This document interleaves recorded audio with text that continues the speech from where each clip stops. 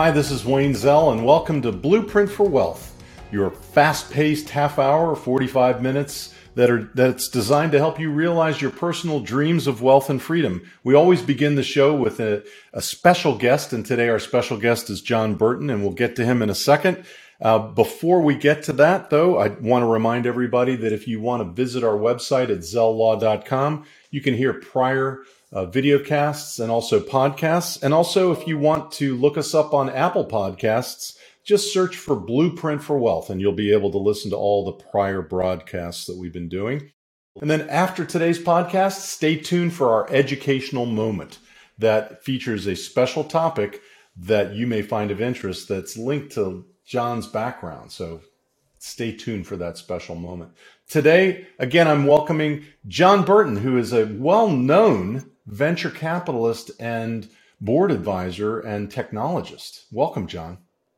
Thanks, Wayne. Thanks for having me. Absolutely. A little bit about John's background.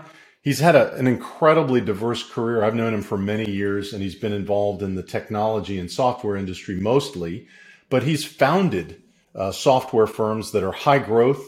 He ran a venture capital firm for many years that funded a lot of those outfits. He co-founded Updata Ventures, which was years and years ago, but it's something that is well known, at least in the Washington, D.C. metro area, very well for its funding and growth of software companies. And he's an expert in strategy and positioning, which helps complement strong organic growth with advice from experience in the past in doing this. He's done over 30 M&A and IPO events, and again, strategically driven growth, innovative technology, and great teams help GTM, go-to-market models that really can be propelled with John's expertise. He currently is running Burton Tech Partners, which helps advise clients both in terms of board work as well as strategy. And he's chairman of the board of a company called Jagger. It's the world's largest independent SaaS, software as a service, spend management company, and it connects a network of 4 million suppliers in 70 countries. He's also chairman of the board of a company called C Data Software, has thousands of customers and numerous OEM partners. It's a rapidly growing leader in data access and connectivity solutions. And he's also was a board member most recently of a company called Netrix Corporation. He was involved with PayScale and, as I mentioned, Nintex Global. John, first, a little bit about your background. I'm really interested in how did you get involved in venture capital and how did you get involved in the software and technology industry originally? Those are interesting and happenstance, to be honest with you. I'd love to say that I was a great planner and planned to do this from undergrad, but when I got out of undergrad, technology and software was really just beginning. It so happened I was in Boston, and a lot of the jobs that I interviewed for or talked about just getting out of undergrad and before were in technology. And other than a couple of computer classes, I honestly didn't know much about it. After all these years, I look back, and based on your description, it kind of sounds like I can't hold a job. But at the end of the day, I just love the diversity and the fast and dynamic change of tech. So that's really what got me started. And that's really what keeps my interest, to be honest with you. Great people, a lot of things happening, and frankly, hard to keep up. So the effort is fun and worth it. Software as a service is a very hot area. It has been for 20, 25 years. I mean, it's really evolved over the last 20 years. Tell us what's going on in SaaS today. What's hot and what's not?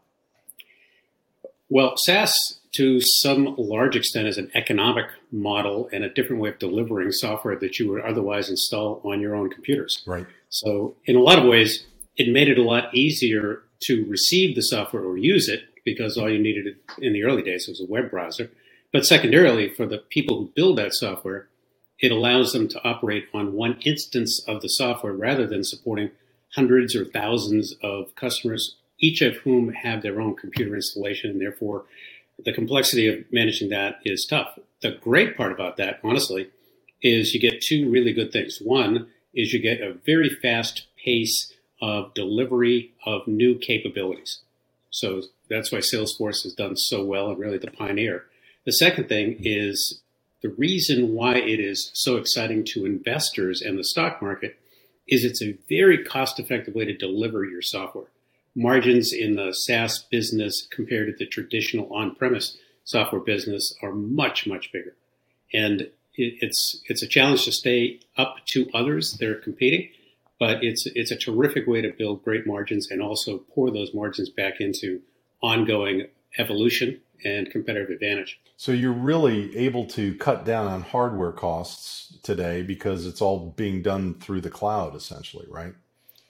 Without a doubt. And if you look at the evolution of clouds, there were dedicated co-location areas, then became the versioning of the public clouds, AWS and Azure. And the statistics and the data centers, particularly in the Virginia area you see going up, are all as a result of the increased demand for clouds. It was 5 years ago, I heard the statistic that every second and a half, a new server goes into a data center. Wow. And that has been increased in terms of velocity. But it is a great way to consolidate things, save, particularly these days, having to hire as many people who are so hard to get to evolve your own data center. So it's a great way, and it shares better economics for the user and the vendor, frankly. And development is also more easily done, isn't it? Because you can do it in the back room. You don't have to drop software on somebody's server, test it, et cetera, et cetera. You can do it all behind the scenes and then roll it out as it becomes available. Without a doubt. And it's actually given rise to a whole new area of delivering that software called DevOps, or development and operations. And it also allows anybody in the world to work on a single instance of a package or a program or a SaaS institute. Most software companies these days that have evolved at least to a reasonable size of revenue are using some type of offshore development and deliver in their services in 100, 200 countries. So the idea of legacy systems, particularly those that are being used in the federal government and those that are being used by large institutions, are becoming outdated and outmoded, aren't they? One would think. But what I would say is that a lot of legacy systems are going to live a very long time. There's so many COBOL-based programs still out there running on a mainframe computer somewhere. They're almost never going to go away because the demand for new apps always really stays ahead of the demand for upgrading old apps. Did I hear you say COBOL? COBOL, yes, indeed. I learned some rudimentary aspects of COBOL in 1976, 75. Wow, we're dating ourselves. Well, I learned COBOL and IBM Assembler back in roughly the same time frame, and I was so bad at it, I decided computers are great, and the technology is terrific, and I can make a really good living at it, but I should be selling and building companies, not building the technology itself. So one of the companies that you were involved with for several years and you had a great success with was Nintex out of Seattle. Can you tell us a little bit about them and what you did while you were there and how they grew as fast as they did? Nintex is a pretty good example of what venture firms do to find really good investments.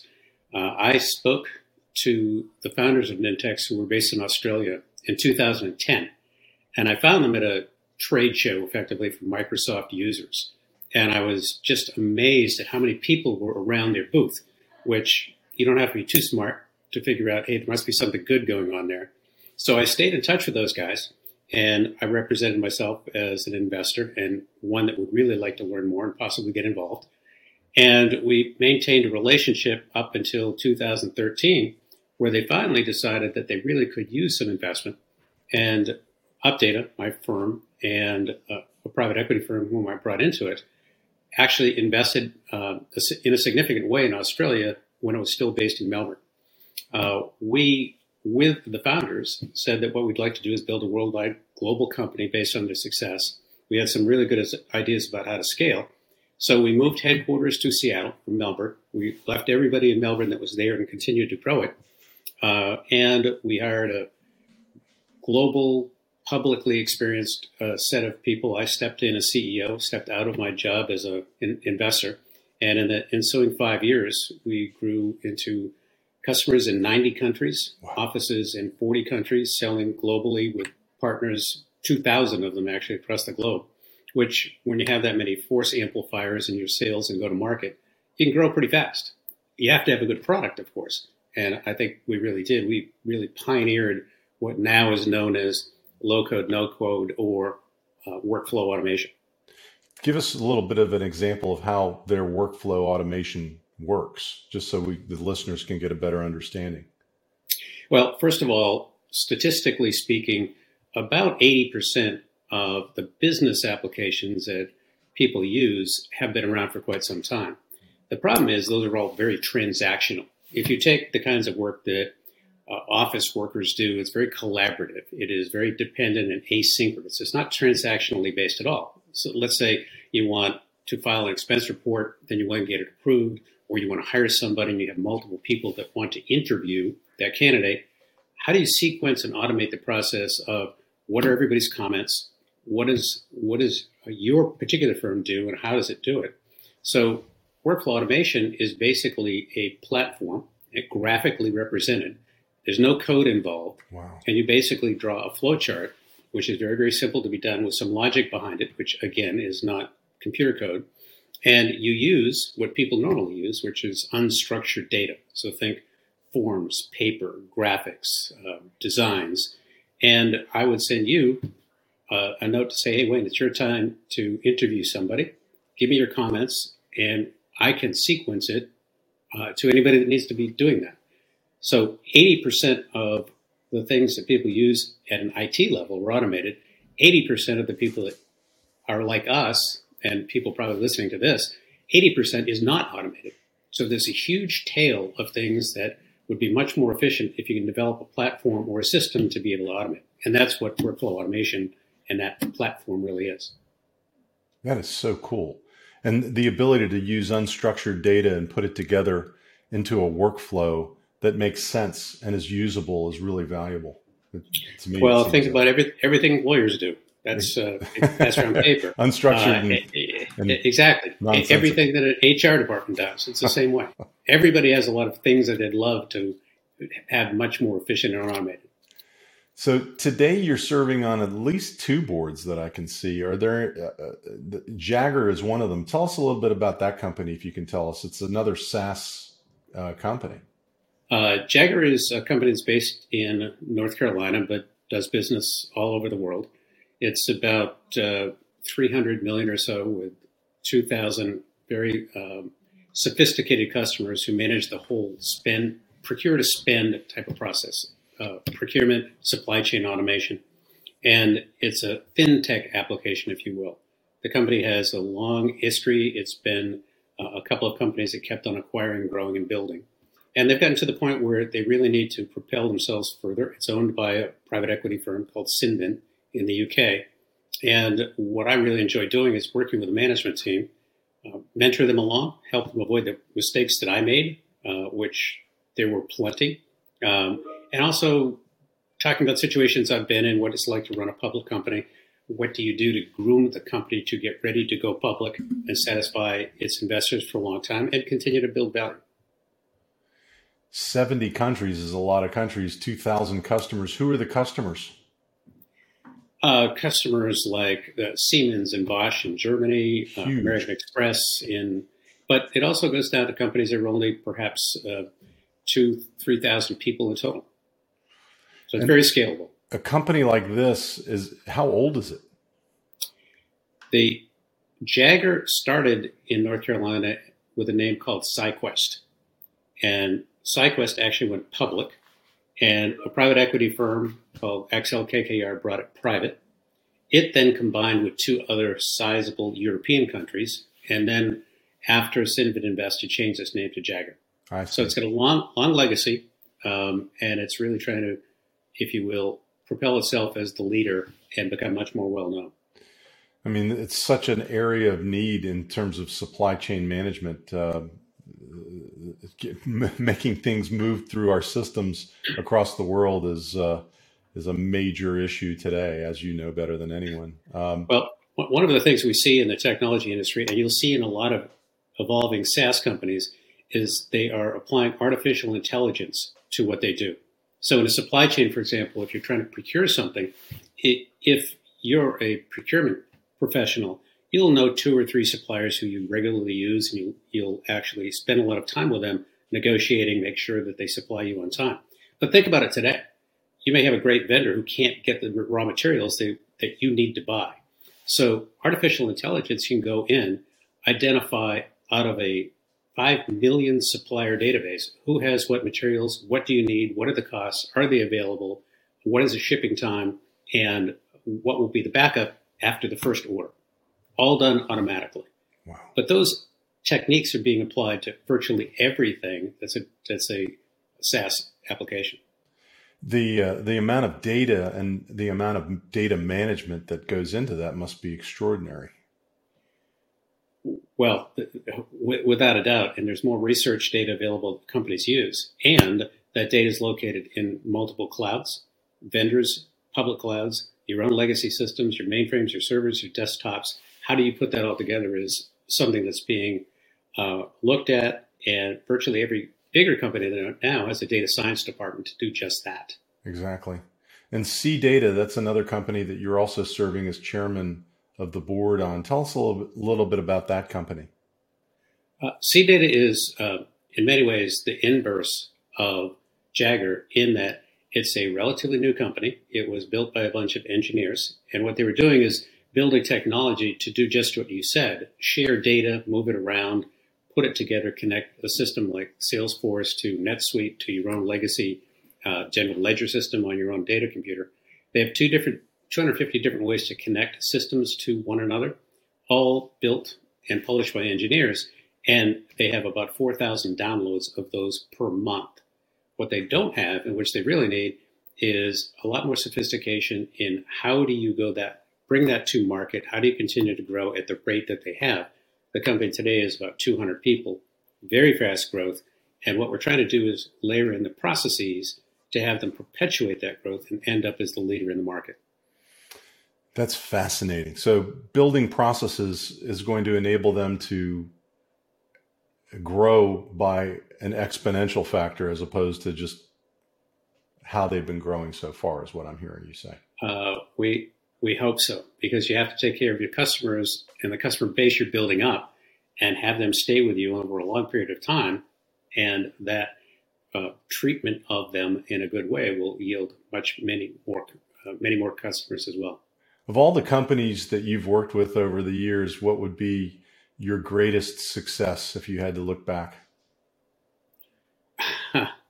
That's a good question. I started my own software company with a partner back in Boston in the 80s.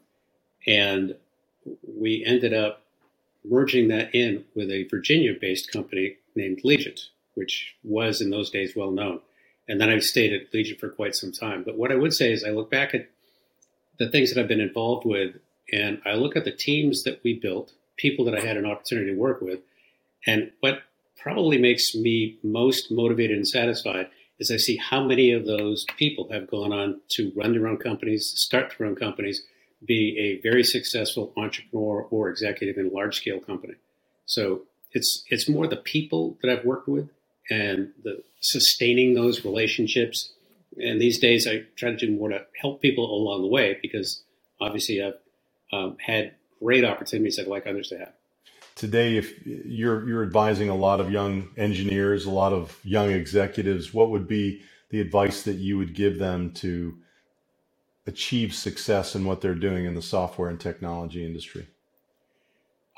I think if I look back, particularly in the software business, and since that's really the only one I know, what I'd say, though, is it applies to everything. And that is, in the business you're trying to be successful, learn the economic and business model that makes it thrive.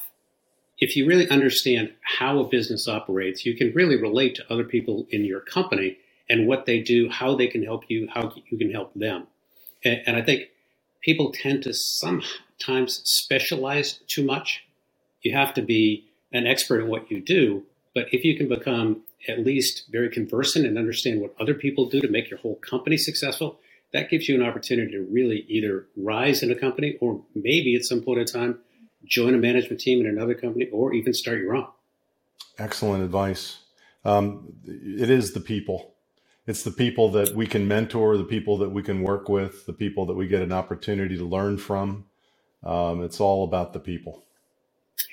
I can look back at my career and say that of all the things I've been involved with, the ones I know I enjoyed the most are when I had people that were teammates trying to accomplish something, challenged each other, and we had no autocrats in that environment at all. Everybody wanted to stay up and help their teammates to make the whole succeed. Well, teamwork makes the dream work. I mean, that's a cliche, but it's for sure. Without a doubt. We've been talking with John Burton, our special guest on Blueprint for Wealth. John, thank you so much for being our special guest today. I really appreciate it. You're very welcome, Wayne. And stay tuned for our educational moment. Again, I'm going to make it a surprise. You need to listen to the educational moment and get a little bit more about what we've been talking with John about. Thanks again, and we'll be back with our educational moment right after this. Hi, this is Wayne Zell, and welcome to Blueprint for Wealth's educational moment. We're going to be talking today about selling your business, and this is part one of a multi-part series that will help you get your business ready for sale. So let's get started. The overview is that we're trying to do some corporate house cleaning. We want to do some due diligence on ourselves before we unleash a prospective buyer on our books and records.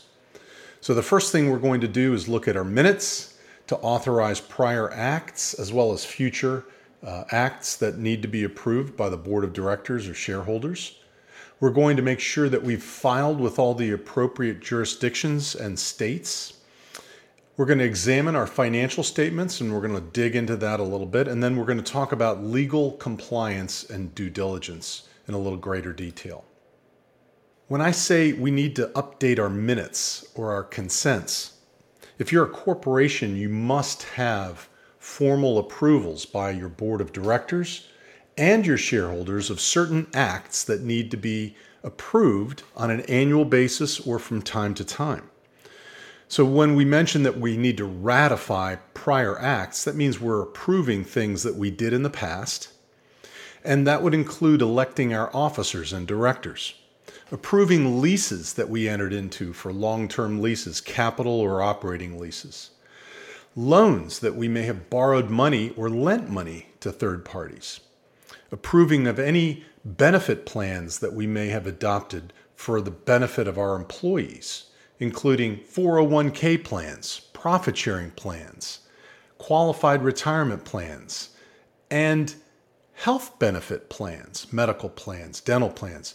All of those things need to be approved at least by the board of directors, depending on what your bylaws say. And lastly, we want to make sure that any stock that has been issued to shareholders, including the founders, has been approved, and any stock options and the plans approving of the issuance of those options have been approved by the board of directors and shareholders if required.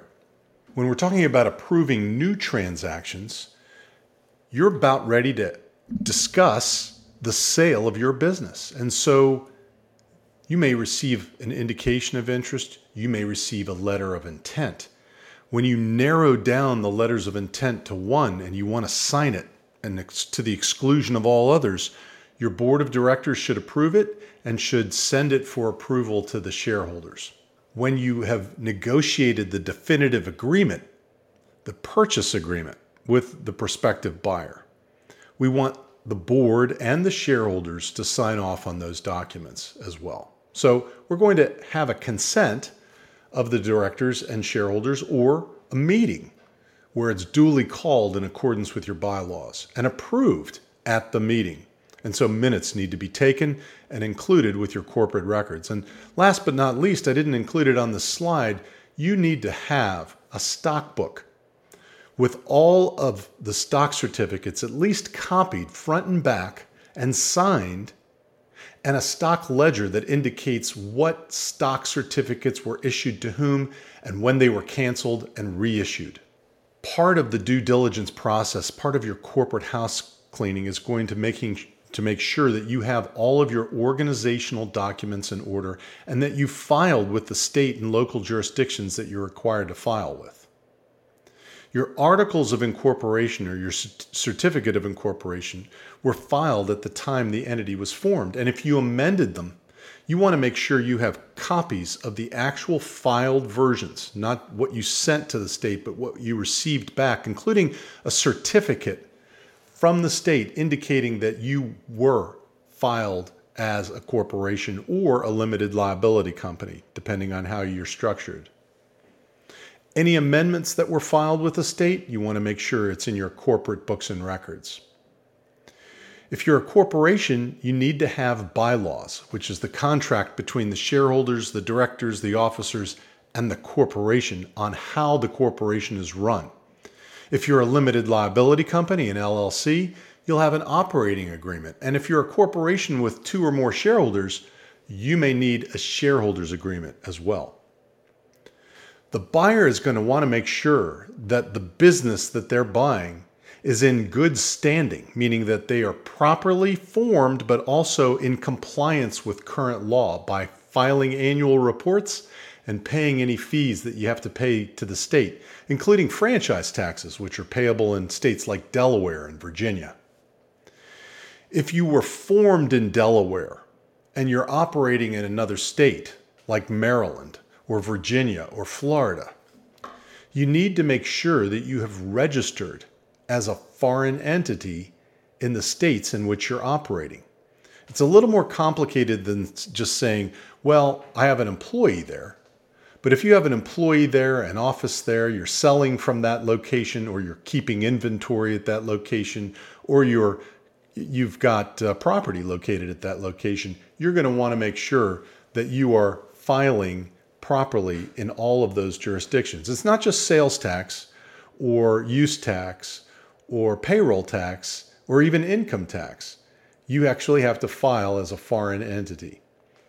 And lastly, if you are an S corporation or treated as one, because remember, an LLC can elect to be treated as an S corp, you want to make sure you have the official letter that was issued to you from the Internal Revenue Service when you were granted S corp status. The buyer always looks for that.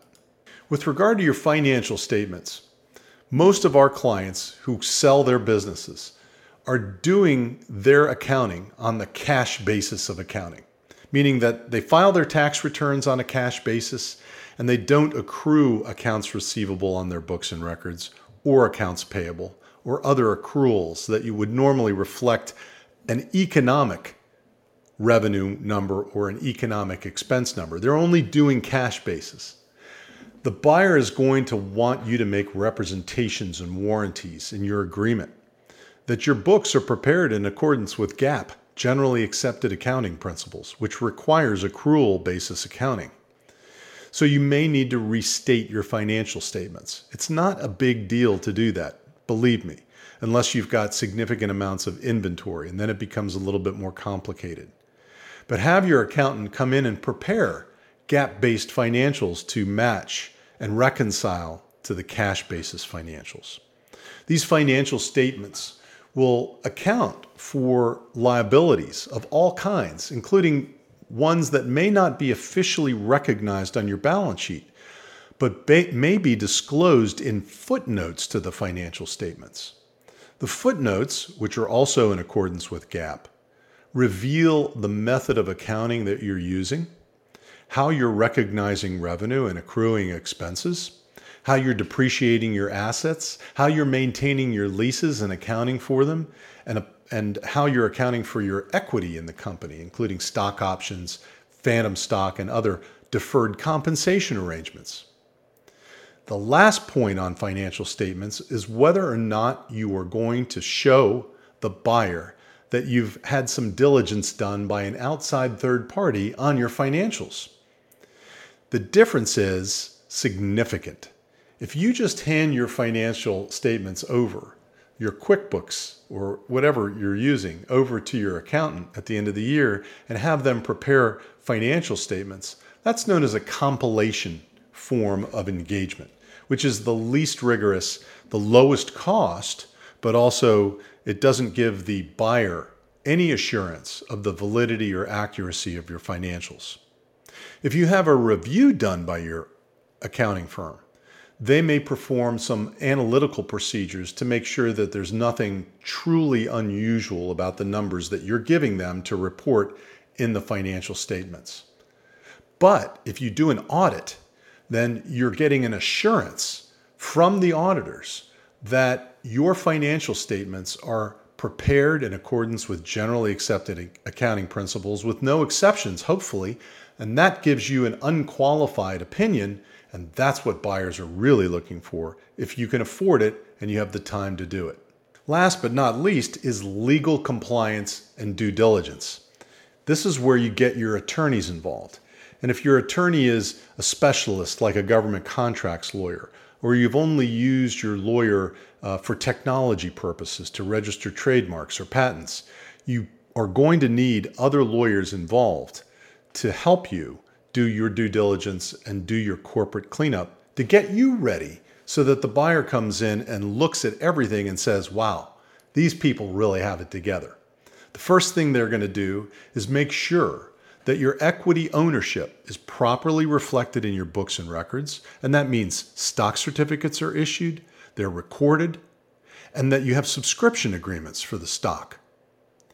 It also will include approvals of stock option plans and any issuances of stock or stock options under the plan. It will have a clear understanding. The lawyers will have a clear understanding, and you will have records relating to all of your borrowing that's currently outstanding, including COVID-19 type relief that was provided by the federal government, such as payroll protection plan loans. You're going to want to make sure that somebody, either internally or externally, catalogs all of your active contracts. And then make sure that if you do have contracts with customers or vendors, are they assignable in a sale of the business? Even if you sell your stock, can you do so without requiring the consent of your contracting party? Taxes are another very difficult and complicated area of legal compliance and due diligence. You're going to want to make sure you've paid and filed all your sales tax, payroll tax, income tax, and any other tax that is owed by the company to the taxing authorities. You're going to want to have good records of all of the returns that you've filed with the IRS or the state or wherever you reside. You're going to want to make sure you have copies of all the returns, and you're going to want to have evidence of the actual filing. If you have that in your files, it'll make life a lot easier for you and the buyer when they come around.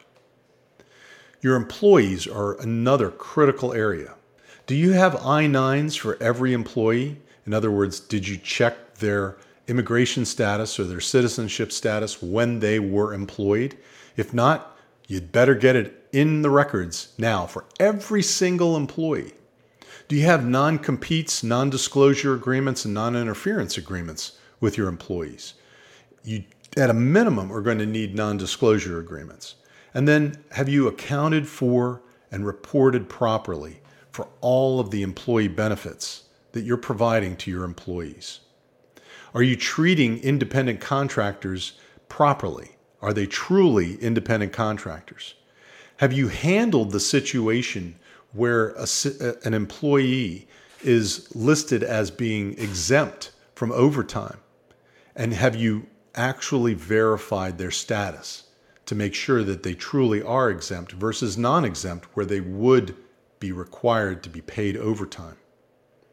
Do you have any litigation pending against you, or any threats of litigation or claims? Any governmental investigations? Any IRS audits? You need to disclose all of that to the buyer, so you might as well get all that information together.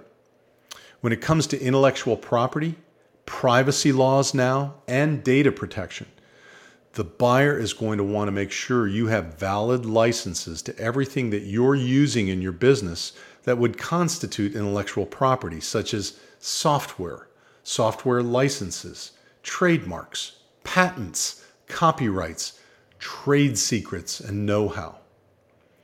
If you own real estate in your company, you're going to need to have detailed information regarding the real estate, whether or not it's subject to current zoning regulation, and whether or not there are any environmental violations. And if you're leasing the real estate, you still are going to have to give reps and warranties regarding environmental issues, particularly depending on the type of business that you operate. And lastly, but not least, you want to make sure that you've got your customers and your vendors documented well. You want to know who your pipeline of prospective customers and contracts are, and you want to make sure that you've got a complete list of all of these people available to you so that at the appropriate time, after you've got a signed letter of intent and after you've negotiated the critical terms in your purchase agreement, you can turn over this very secret information to a prospective buyer. Or you may want to wait until after you've signed the definitive agreement and give them a chance to do due diligence on your customers particularly. So that's what I've got for you in part 1 of Selling Your Business. You're listening and watching Blueprint for Wealth, and thanks for tuning in. Tune in next time for another special topic and special guest on Blueprint for Wealth. I'm Wayne Zell. Have a great week.